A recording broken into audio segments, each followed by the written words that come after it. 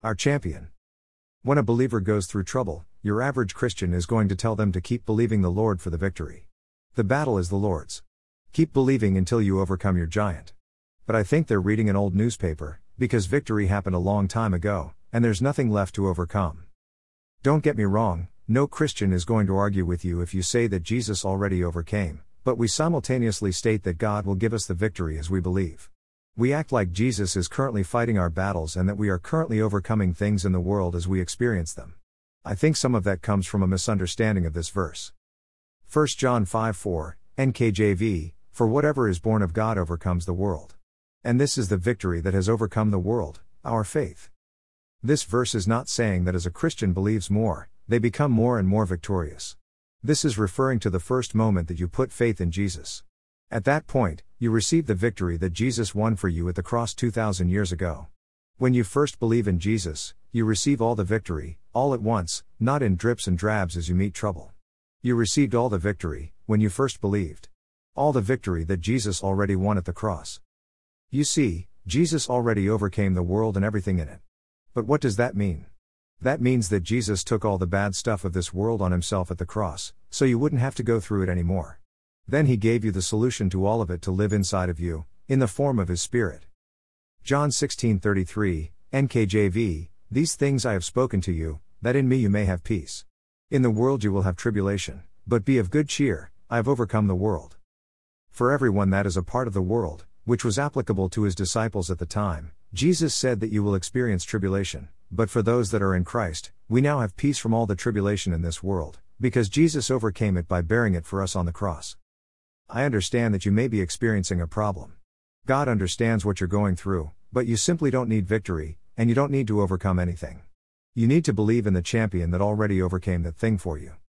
What a beautiful thing it is to know that Jesus overcame literally everything in this world. Your average Christian thinks that there are certain problems in this world that we must go through, that there are troubles in this world that we have to face. Nothing could be further from the truth.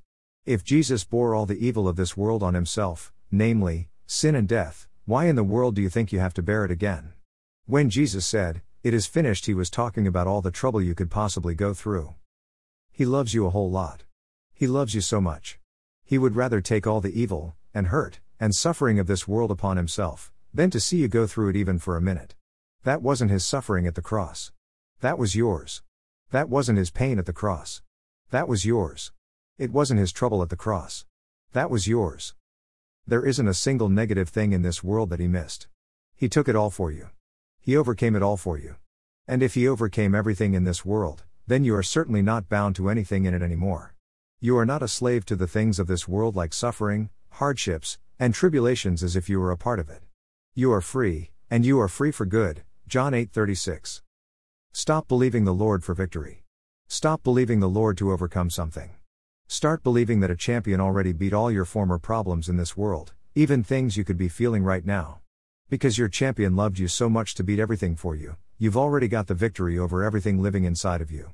Believe it, and you will see it manifest.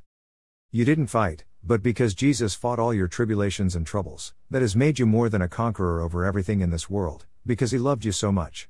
Do you understand that? He loved you so much at the cross you are now free. You are now healed. You are now more than a conqueror over that thing. He loved you so much. Romans 8:37, NKJV, yet in all these things we are more than conquerors through him who loved us. It's not time to grit your teeth, dig your heels in, and get ready for a fight over that problem. To be frank, it's time for a victory dance. It's time for the victory lap. It's time to rejoice and simply tell Jesus, "Thank you so much for beating it all for me. I believe you." And that is quite enough. If you enjoyed this article, share it with someone else. More people need to understand this awesome truth.